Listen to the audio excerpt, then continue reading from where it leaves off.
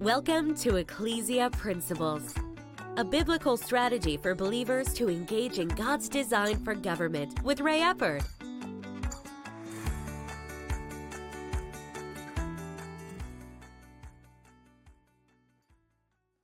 Hello, glad you could join us again today. This week we're continuing what we talked about last week, and that is stumbling blocks to engagement. And what we're talking about is engaging in the culture, engaging in government, engaging in policy. We need to be engaged in that. But there are things, ideas, and concepts that keep people from engaging.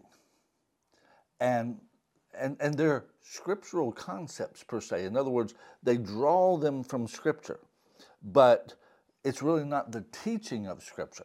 You can take a couple verses, or you can take just one verse, and you can end up using that to say a lot of things. Especially where Jesus was talking about, the Good Samaritan and so forth, and ends up saying, "Go thou and do likewise." Well, if you just use that phrase, "go thou and do likewise," and you just lift that out of its context, you can use that for a whole lot of things and teach stuff that is no more God's will than the man in the moon. And with that, one of the passages that we're looking at this week, we started it yesterday and I'm going to finish this up today, is from 2 Chronicles chapter 20, verse 17. And it's the story of Jehoshaphat, when the king of Syria came and he was going to be attacking Jerusalem and Judah. And they were not a match for the king of Syria and his army. And they were greatly concerned. And Jehoshaphat called a day of fasting and prayer. And if you would, the part that is the stumbling block is the emphasis that people put on the prophetic response that came to that day of fasting and prayer. Because if you would, the stumbling block that's in people's minds is if we will pray and fast enough, we'll get the same word. We'll get the same situation. Because in verse 17, the first part of it says, "You will not need to fight in this battle." And so many Christians are trying to not fight in the battle. So many Christians are trying to not engage in the culture, trying to not engage in policy, trying not to engage in governmental things. And so if there is something that can give them hope that they won't need to, then they tend to cling to it. Again, maybe if we pray enough, maybe if we fast enough, then we won't need to fight in this battle. We just need to pray more, brother. We just need to pray more. Well, I believe we need to pray more. But just because you pray more doesn't mean you're not going to need to engage. It doesn't mean that. This is a real exception. As a result of this, they sent out the praisers first in front of the army. Because he goes on, he says, "Position yourselves, stand still, and see the salvation of the Lord who is with you, O Judah and Jerusalem. Do not fear or be dismayed. Tomorrow go out against them, for the Lord is with you." And then they sent out the praisers to sing and praise the beauty of his holiness. And then God set, if you would, ambushments against them, and they defeated themselves. And they got to enjoy the spoils.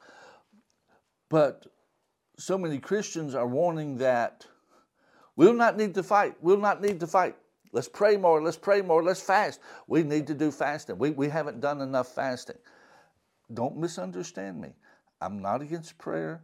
I'm not against fasting. But our theology is messed up on this. We think I don't think it, but a lot of people think if we do enough praying and if we do enough fasting, we won't need to engage in what's happening. God will just take care of it. This is an exception. Throughout the history of the Old Testament with Israel, this is an exception. I don't know of any other case where they sent the praisers out first. But yet King David, I mean, he was a captain underneath of Saul, and then he was the king and the commander-in-chief while he was king. And at that point, God never told him to do that at any one point. Matter of fact, he just gave him strategy on how to win the battles, what to do. And sometimes it was a little bit different. One time he acted like he was crazy. God has some unique strategies in things. But notice, after God says here through the prophet, you will not need to fight in this battle, he gives them a couple statements. First, he says, position yourselves. Position yourselves. In other words, even though God's going to fight the battle and they're not going to have to fight it, they still have to position themselves. If they'd have went and said, oh, well, the Lord said we don't have to fight, let's all go home. Wouldn't have worked. They had to position themselves. Well, what do we see in the story of them positioning themselves? Because, as a matter of fact, at the end, he says, do not fear or be dismayed. Tomorrow, go out against them. See, even though God told him you won't have to fight, he said, you still go out, though. You still go out. See, so many Christians are taking this thing, we're not going to have to fight. So I'll pray and I'll fast and I'll stay home. I will go vote, but I won't do anything else. I'm not going to go out against them. I'm just going to vote on the options they give me. Well, we need to do more than that. The first thing we have to do is position ourselves. And part of our positioning of ourselves is going out against them. Even though God was going to give them the victory, they were not going to need to fight in it. They still had to prepare for battle. They had to position the army. Now, they put the praisers first, but the army was still there. The army still went out and showed up. They prepared themselves. They went out for the battle. But God told them, I'll take care of this one. You actually won't have to fight. But position yourselves. In other words, God's saying, you're still going to have to be a part of the process. Get the soldiers ready. Get all your weaponry. Head out. Position yourself for the battle. But then I'll take care of it.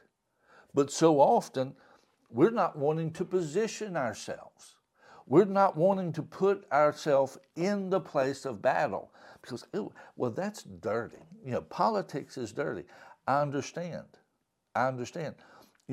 This was actually a physical war. Physical war is not clean.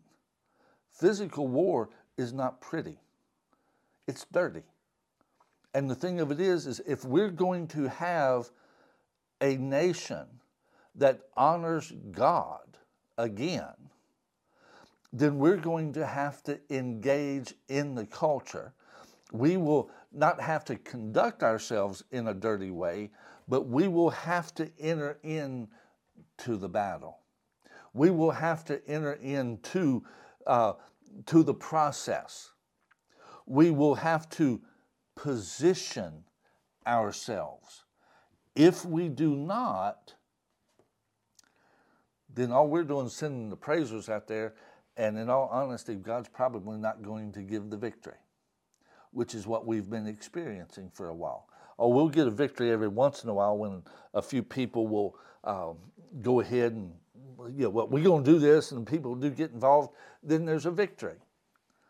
But then, Jerry Falwell made a statement one time. I didn't personally hear him make this, but it was one of his staff that said it. That Jerry Falwell made the statement regarding Christians and the government process. He said, Christians are very dependable. He said, if they win, they quit. if they lose, they quit. In other words, we don't stay engaged in the process. And that's one reason you'll see things get better for a little bit, because we engage, and then it'll go right back because we quit after we win. But then, and if we lose a battle, well, we quit again. Well, that was the Lord's will. Well, maybe not. Maybe not. Now, I know that's a hard statement for some people, but everything that happens is not the will of God. Because just think about it. If everything that happened was if everything that happened was the will of God, then there would be no sin. If everything that happened was God's will, there would be no sin. And actually, 1 John chapter 5 talks about our world lies in darkness. In other words, there's a lot of darkness. There's a lot of evil in this world. There's a lot of things that are not the will of God that are going on our planet. Now, you see, God even talking about the children of Israel in Hebrews chapter 4, talked about how that the works were finished from the foundation of the world for them to go from Egypt into the promised land. But he says they did not enter because of unbelief, even though the works were finished before the foundation of the world. In other words, God had it planned for them to do that, but they had a role to play, and they did not play their role, so they didn't go in. And that's why God was displeased with them, the Bible says. And that's why they fell in the wilderness, because as Hebrews 4, I believe it's verse 2 says, they did not mix faith with the word that they heard. When God told them he gave them the land, they didn't believe it. No, we're grasshoppers.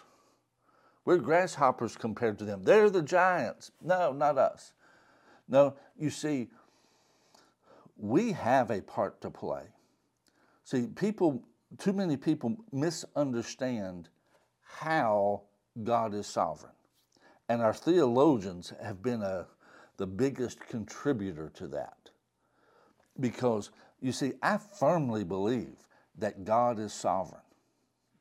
God is sovereign without question.